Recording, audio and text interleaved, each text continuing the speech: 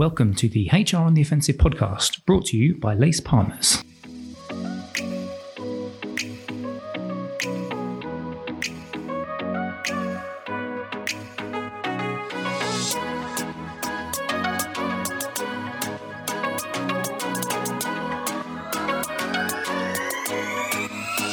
Good morning, good afternoon, and good evening, and welcome to the latest HR on the Offensive podcast. It's me, Chris Howard from Lace Partners. Thank you, as always, for joining me on this latest Thursday HR on the Offensive podcast. We're delighted that you're here, and I'm delighted that I've got a couple of guests from one of our strategic partners, the Clear Company. And one of the reasons I wanted to I'll introduce the guys in a second, but one of the reasons I wanted to get them on today was that at Lace Partners, we spend a lot of time talking to HR teams about how they use their people data. And we've had a couple of podcasts in which we talk about, the value and how you can get better at using data analytics in your people function. But we haven't really done anything specific on D&I or DE&I, diversity, equity and inclusion. And so what I wanted to do today is get two colleagues along from the Clear Company to talk a little bit around mini guide which the Clear Company produced, and it's called Data Metrics. It's a data metrics mini guide, so we're going to talk a little bit about that. But before I get the guys to talk about the Clear Company and obviously the guide itself, I should really introduce them. Maria Carolina Baggio, she is the senior consultant at the Clear Company. Maria, how are you doing?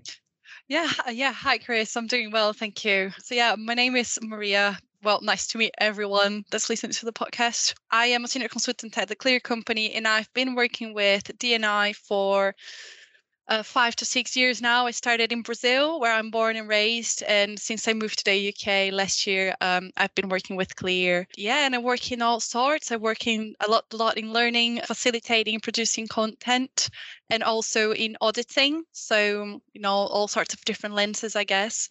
And I've been working with Rian very closely on D&I since it's such a trending topic, as Chris said. So we've been doing lots of research together, developing things, and one of them is the data guide. Thanks for having me.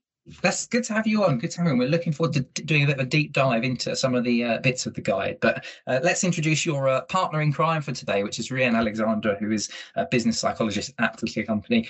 Rian, tell the lovely listeners who you are and what you do. Hi, Chris. Thank you very much. And thank you so much for having Maria and I on your podcast.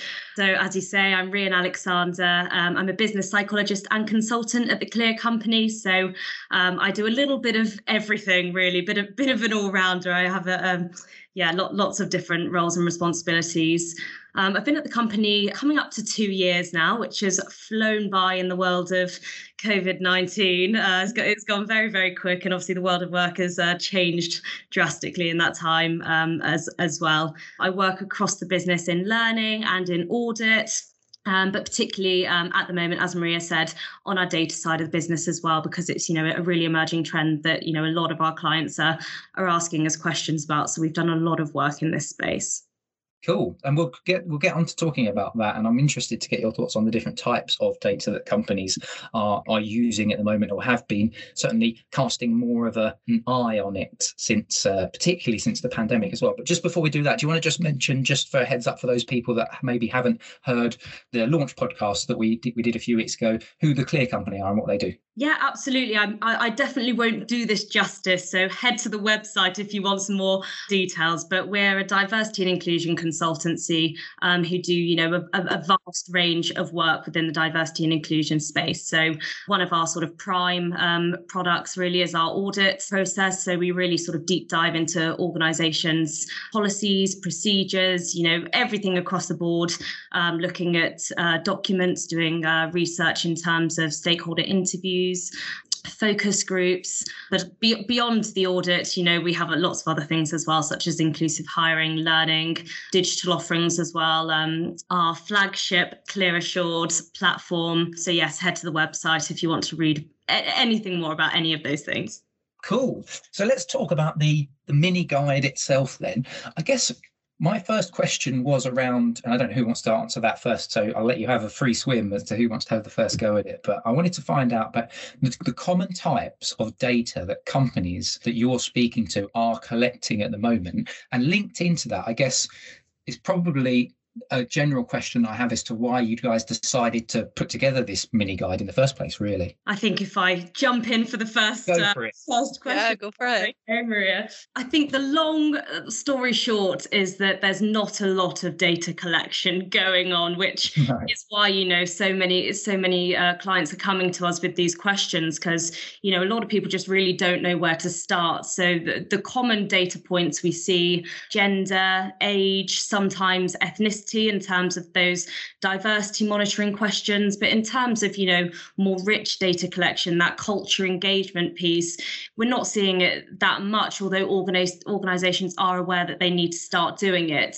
And I think a struggle is that, even organizations that are doing it maybe aren't doing it in the best way. So an example of that is that ethnicity data. We've seen reports where organizations are reporting on white and non-white, which obviously is not inclusive of ethnic diversity. And we really need to broaden that and report in the right way to make that data meaningful. Similarly with gender, Maria's a gender expert, so I'm sure she'll be able to tell you more, but, reporting on gender in a very binary way as well. So we really need to think about it in its most inclusive, broad sense. Yeah, definitely, Rian. I agree with everything. And I think that's why, Chris, we came up with the guide, really, because we've been clients, I think, since I joined the Clear company a year ago, clients have been asking more and more about data. I think something that really grew from a couple of years back, from now. And the guidance, because we are dealing with sensitive data, the guidance is really important. So there is a legislation framework that kind of guides the whole data collection, data analysis, distribution,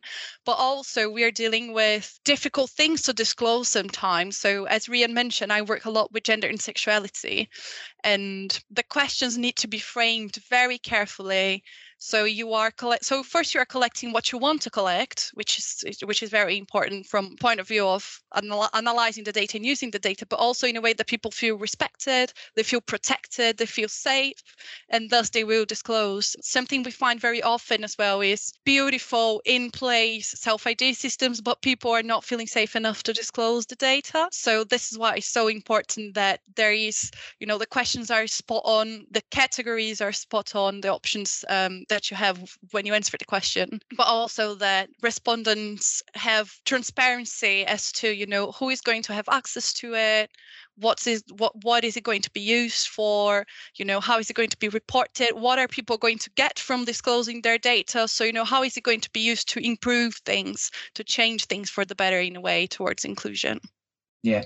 Do you think, I was going to ask you, again, I don't mind who answered this question, so feel free to just jump in, but do you think there is, with this particular area, there's a lot of businesses that are almost a bit scared and afraid to collect this kind of data because of some of the complexities and also the need for that transparency? What are your general thoughts around that in terms of, I guess the general question is around companies being a little bit scared to collect the data? Yeah, definitely. Do you want to get started on that, Rian? There won't be to go.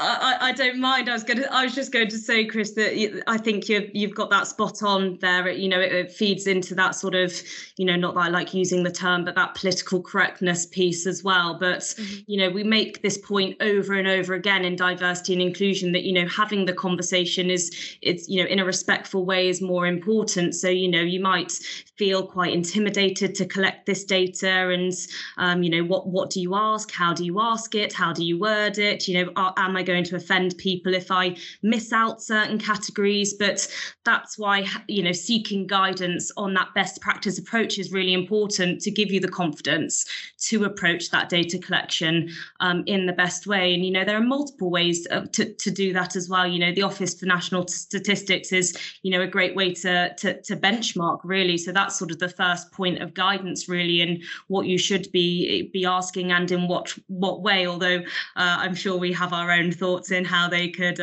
maybe improve that data collection. But yeah, I certainly agree that it's something that organizations are nervous to do. But certainly from my experience, anyone that we've spoke to and gone through this process and, worked on that data collection piece with, the minute you explain, that best practice approach and how to do it, how to answer, how to ask the questions in a respectful way, those confidence levels really, really shoot up, and you get a much more thorough picture of your organization, which comes with a whole host of benefits, which I'm sure we'll move on to.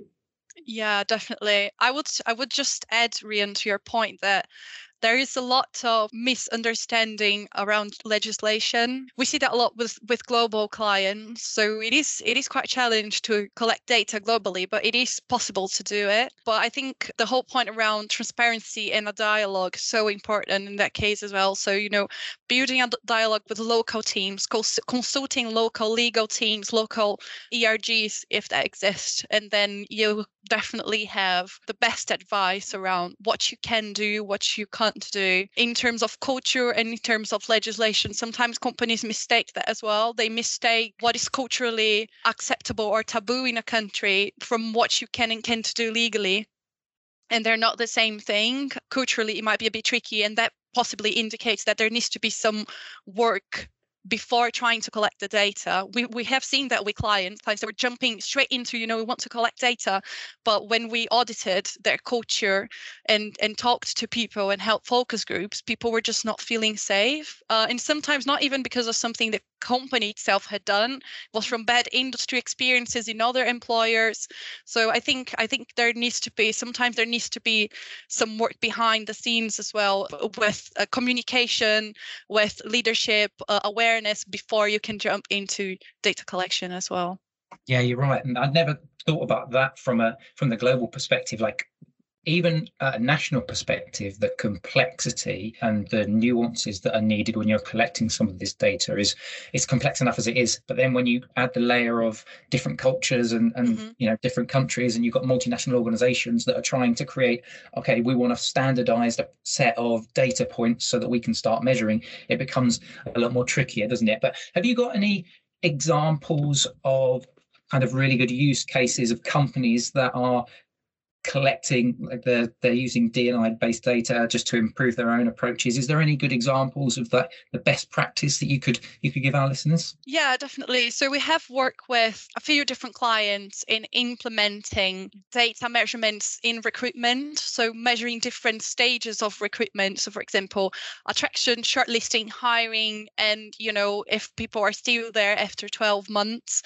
And we have seen these clients using this data to review their recruitment processes. So for example, if there is a bottleneck in shortlisting, but you have good diversity and attraction, what is happening in that process, and you can analyze that data per group. So for example, if we look at women applicants, if we look at minority ethnic applicants, can we even have an intersection between the two so we can understand what's happening with, for example, Black women versus white women in that process? So we can get to kind of that granular detail and understand, how are these different groups then experiencing this process. So once you have the quantitative data, the percentages and stuff, you can move towards maybe more qualitative data and gathering other data points that will help you to find the root causes. So we have found clients that have been doing it. So for example, reviewing job descriptions because that diversity simply wasn't at attraction stage, much less in other stages of the recruitment process. So something had to be changed in attrition to get there. What we've seen with other clients as well, for example, is even with gender pay gap data, which is mandatory for many companies, it's such a useful data set if you stop to analyze it. So we have done some cross-sector work with different companies from the same sector, basically. And what we found is that, for example, some of them had a situation in which they had good representation of women in senior levels, but not as good for operational positions. And why is that so? Of course, the data points that we had didn't get to the root cause, but at least we found where the problem was. So this is a phenomenon that's happening. So how can we change this? Why else do we need to ask ourselves to be able to find the root cause and then act on it? So yeah, I think these are some examples from me. I think to build on that, Maria, you're absolutely right. It's using that data to compare it to your processes to, see where those discrepancies might be. And that's, super, super important. But I think something that's also forgotten, but, we are seeing increasingly with the clients we work with is that culture piece as well. So we do actually have something that we've designed called the Inclusion Maturity Index Diagnostic. And this is a data collecting tool that looks at the culture of inclusion. So looks at that culture side of your organization as well as those demographic data points. And what this allows really ties in with what Maria was saying in terms of that best practice with processes, is that you can look at that data, look at your process data as well. So for instance, if you're looking at bonuses on an annual basis, you might look at your bonuses and think, it looks pretty fair. But when you look at the diversity data of that process, you might find that actually, say 80% of men in your organization receive a particularly high bonus compared to 52% of women in your organization, which, is data within itself. It's great to collect that data, but you've got to go a step further than that and almost deeper than that and try and understand, why is that happening? So when you've got that culture data point as well, you might find that actually women are scoring and rating the organisation a lot lower in terms of its climate for inclusion than for men. So there might be something within your culture that you need to look at. So it's painting that really full picture of what those experiences of inclusion are for different people in your organisation, as well as those, very real objective measurements and what those differences are for particular people in your organization. And as Maria was saying, we're working with a lot of clients on building that process. And as you can imagine, it is a process. You can't go in and do it all at once, and getting that employee buy-in as well, so that, as Maria said, people feel safe and open to share all of those data points. But, once you start that process, within a year, 2 years, you can really get to a point where you've built, a really robust and thorough data set that can give you some really meaningful data that solves problems in your organizations, and not just that, but creates a more inclusive environment for everybody. Yeah. Well, I was just going to ask you, as you were talking about there and building data over time, I was thinking, if I'm a HR director listening into this podcast and, I'm looking at the data that we're currently collecting on D&I or in that space, how often are teams, or should teams be, I know you're probably going to tell me it varies from business to business, so please feel free to just say that, but how often should businesses be analysing this data? Are most businesses that you work with doing this just on an annual basis so they can just get annual sort of data? Do they have a more regular sort of cadence of collecting this information? And then obviously there's one thing collecting it, but then it's the actual analysis of it. What's best practice, or what do you see more often? How often teams collect and then analyze and interpret this data? I think I can speak from the sort of engagement data side. So, our recommendation is 6 monthly or annually. We see annually more than 6 monthly. And I think, that's more down to resource, which is completely understandable. But, having that annual report of where things have changed, what the culture was the year before versus what it is now. If we're looking at the recruitment side, that's an ongoing thing, really. You could do that quarterly, really, depending on, what your hiring is like at particular times of year, because that data will be continually collected as you get new applicants, for every single new applicant, really. I don't know whether Maria wants to talk about the HR systems side, because that's obviously slightly different. Yeah, definitely. So actually what I was going to say first is that it does vary from business to business, Chris, as you said wisely. But I think the most important thing here is, which questions are you trying to answer with the data? So what are you trying to monitor? I think that's what will give you how often you should be collecting and analyzing and reporting it. So, for example, Rian just talked about the engagement survey, which can be done every 6 months or yearly, and it doesn't really make sense to do it much more often than that, because it's a cultural change and it takes a while to take place. So, but on the other hand, if you're trying to monitor hiring and recruitment, is something that should be collected every time you do it. So you get the data collected for every single data point, every single applicant. And of course, not everyone will disclose it. So that's even one more reason as to why it should be attempted at every application in a way.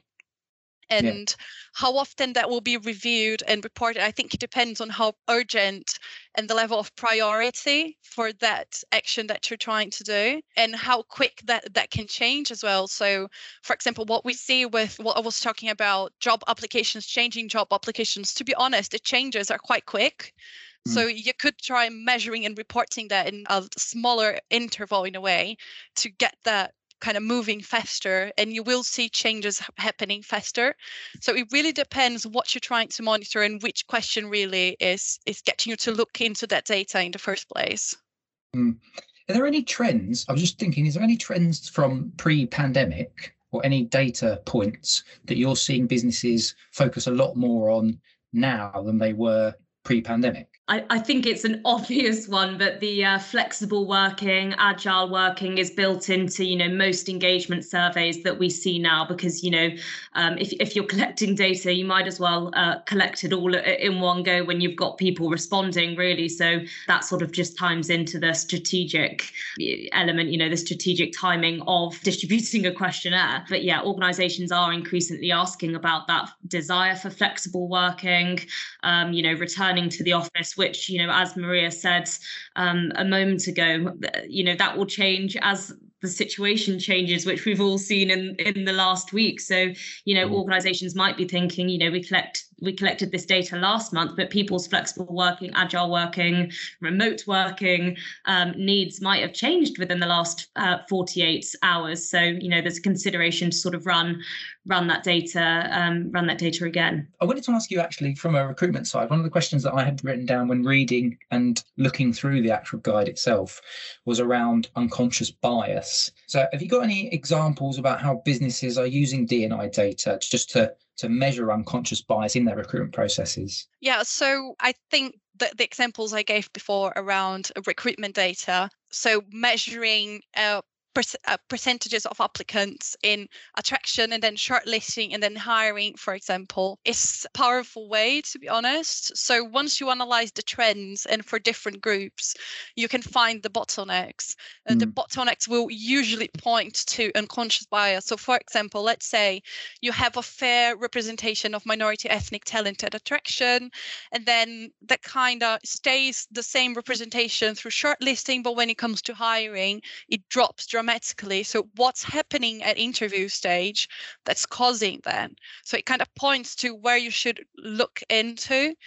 And let's suppose that for female talent, you have a low representation in attraction that kind of grows in shortlisting. So you see there are lots of women kind of coming through. So is that some skew at what's going on, in that process? And why isn't there a fair representation on attraction?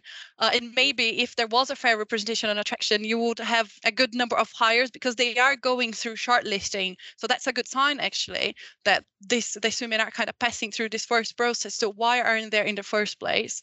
So these are the things we can look at with this really basic recruitment data, to be honest. It doesn't need to be anything much more robust or complex than this. This already shows you a lot, to be honest. Yeah, one of the things just linked to that, actually, and having worked in the recruitment industry myself previously, before I worked at Lace Partners, I thought one of the bits in the guide which was particularly pertinent was when you talk about third-party data.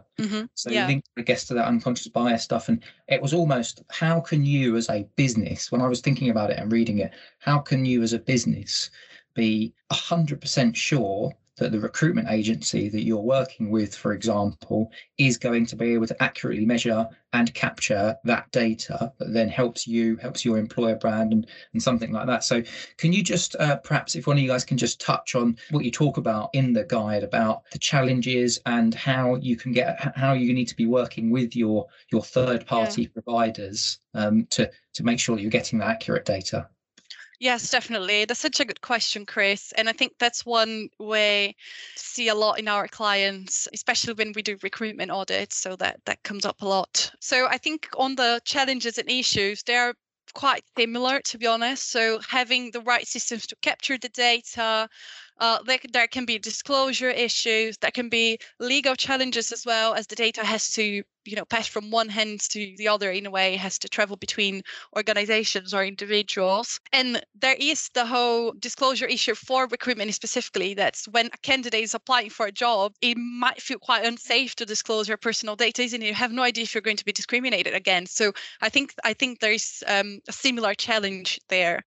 But what we recommend a lot to our clients is when contracts are set up, when terms of engagement and terms of reference are set up between the parties, data, in the first place, data has to be there as a requirement. So we too often don't even see that. It's not even there as a conversation between the parties in the first place. So how is it going to be done? What do we require in terms of data collection?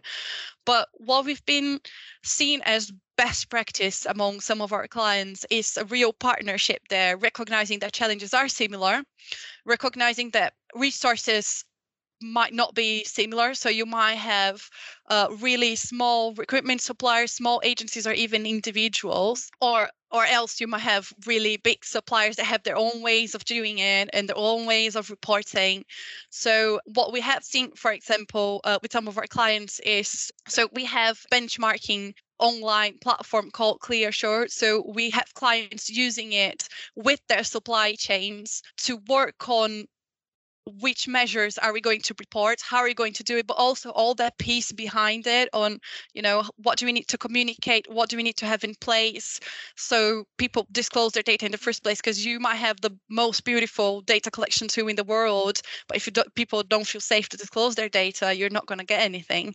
So they're working together, they're partnering on all the templates and discussions and resources to make that work for the whole chain, and supporting each other really on this journey, which we find really important. Just to add to that, Maria, as well, I think it comes down to the real basics of diversity and inclusion as well, at those very early conversations when you're developing that partnership, in that both parties need to be aligned on the importance of diversity and inclusion in the first place. If you're partnering with a recruitment agency, you need to understand their business case for diversity and inclusion as much as they need to understand yours. And that buy-in is so important. And the stats are there, the research is there, the business case is there, but sometimes also building into that conversation why diversity and inclusion is important to your organization, and why that you're having that conversation around diversity and inclusion data, and the benefit that that's going to bring to your organization. Because I think that understanding is really important. Otherwise, you might be approaching an agency that doesn't see the value in collecting this data, doesn't see the value in what you're going to do with that data as a result. So just really drawing it back to basics in those initial conversations is really important as well. Yeah, I think you guys have essentially been saying this, it's the relationship, isn't it? It's the relationship that you've got with your supplier, and actually that relationship should be built on the foundation of the fact that you both have similar values and you're in your approaches to it. So why would you employ an agency if you are so focused on ensuring that you are delivering on your mandate to be a D&I kind of employer and an inclusive employer, then dial it back before you've even decided which suppliers that you're working with. That should be part of that process to make sure that they're then brought in as well. We're just coming towards the end of the podcast. I wanted to ask one more question, which is kind of a bit like if you don't do anything else, or things that you need to think about as a result of this podcast. And it kind of links to the guide as well, because you talk about some key questions that you as a business should ask yourself if you're starting to collect D&I data. So just as we wrap up today, can you just give our listeners a couple of things that they need to think about? Homework, if you like. The obvious first one is the usual GDPR compliance. So, how that data is being stored and protected, who has access to it. And it's not just thinking about those things internally for how, you as a team are handling that data, but also how that is communicated to your employees, to your respondents. We've mentioned a lot about people feeling safe to share this data. Communicating how it's being stored and who will have access to it plays a massive, role in that. that, if you can assure your employees that, you know, your line manager is not going to have access to this data ahead of your annual review, you know, that'll encourage people to be more open and honest in sharing, you know, sharing their diversity and being open and honest, you know, on those diversity monitoring forms. So I think that would be my sort of top thing to consider. Cool. And Maria, the homework that you wish to give our listeners today? I think I will go back to the question definition, really. So data doesn't translate into information if you don't know what you're looking for. It can mean anything, really. So having clarity into, you know, what am I trying to monitor? What am I trying to measure? Which questions do I have? You may get new questions from the data, and that's a really good sign. It's a sign that you're getting curious about it, that you're trying to find what's behind it, and that's the sweet spot, really. But you need to have in mind, you know, what are you investigating? I think it's that investigation, really, because that will translate into strong analysis, which will translate into good, efficient, quality reporting, useful reporting, you know, that we can draw actions from, really. So yeah, I think that's my homework. That's perfect. Thank you very much. On behalf of obviously the team, LACE Partners, thank you very much, Maria and Rian, for joining us today. Thank you so much. Thoroughly enjoyed it. Yeah, it's been really, really good having you on. I'm sure we'll get you guys on again soon. But if you'd like to subscribe to the HR on the Offensive podcast, we're on everywhere that you get your podcasts, Apple Podcasts. You can get us on the Alexa or Amazon podcasts, I think it is, Stitcher, Spotify. We're in the usual places. What we'll do as well is we'll put a link to the actual data metrics guide. So if you want to download that, you can do that in the show notes of this podcast as well. Once again, thanks to my guests from the Clear Company, and we will see you next time on the HR on the Offensive podcast. Bye-bye.